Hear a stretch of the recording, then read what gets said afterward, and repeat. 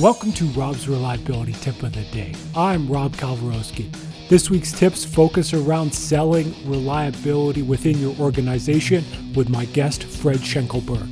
If you haven't yet, check out my website, robsreliability.com, and here's today's tip.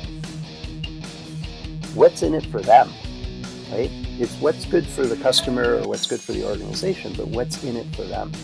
Do they want the recognition, right? So if you do a proposal to somebody that wants to be recognized as a leader, let them have the idea. Just feed the idea to them and let them promote it. And so what if they take credit for it and you did all the work? It still gets done, right? And then you become a trusted advisor to help them in their career, right? Other people are looking for strictly what's on their bonus, right? If I maintain 98% uptime, or achieve this milestone or get this much throughput or whatever, they get their bonus, right? If they're in it for the money, they will never tell you that, right? This is good for the economy, this is good for this, it's good for that. But if they're strictly in it for the money, you gotta do that short-term stuff that doesn't destroy their chance to get their bonus.